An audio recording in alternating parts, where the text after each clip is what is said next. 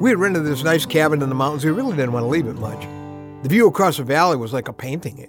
It would change as the sun changed and the weather changed, all kinds of moods, like you see in the mountains. I'd looked at the mountain across the valley from us many times, but I finally took a good look in that direction at night. And that's when I saw it. The cross. Yeah, there was a lighted cross on top of the mountain, glowing in the night from a vantage point where it could be seen all around. Actually, that cross is there all the time, but you don't really see it till it's dark. Well, I'm Ron Hutchcraft, and I want to have a word with you today about the light in your night.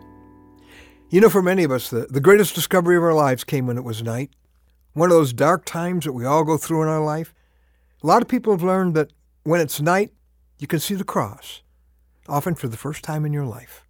The cross, that awful place where Jesus was brutally crucified, turns out to be the ultimate proof of how much God loves you and me.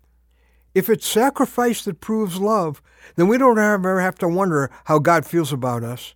God the Father gave up God the Son to absorb the guilt and the hell for every wrong thing you and I have ever done. There's never been a greater sacrifice. There's never been a greater love. But we can know about what happened on that cross. We can be around it for years and still miss that forgiveness, that love, even the heaven that Jesus died to give us. Maybe even kind of skirting the issue of dealing with Jesus personally. Maybe you feel someone's been pressuring you about Jesus, and that's just made you resist him even more. Maybe it's pride that's kept you from having a life-changing encounter at the cross, or it could even be your Christianity. Because you've had so much Christianity, you thought you had Christ.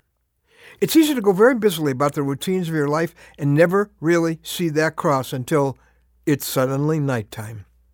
Something happens to your health, your family, your job, whatever you've counted on for security, and none of your answers, none of your fixes are enough. That's when a lot of people look up and finally see the cross, shining there in the night, showing them where hope is. In John 12:32 and 33, our word for today from the Word of God, Jesus said, "When I am lifted up from the earth, I will draw all men to myself." He said this to show the kind of death he was going to die. Well, see, that was it, lifted up to die on a cross. But there would be a magnet in that old hunk of wood, a magnet that would draw the people he died for right to his side. It sure did that for me. Which is exactly why you might be feeling that tug in your heart right now. Jesus is drawing you to come to the cross, to give yourself to him, to find what you've spent your whole life looking for. All those religious hang-ups, all those lame arguments, all the proud resistance, all the spiritual pride that just drops to the ground at the foot of his cross, and you finally belong to the one you were made for.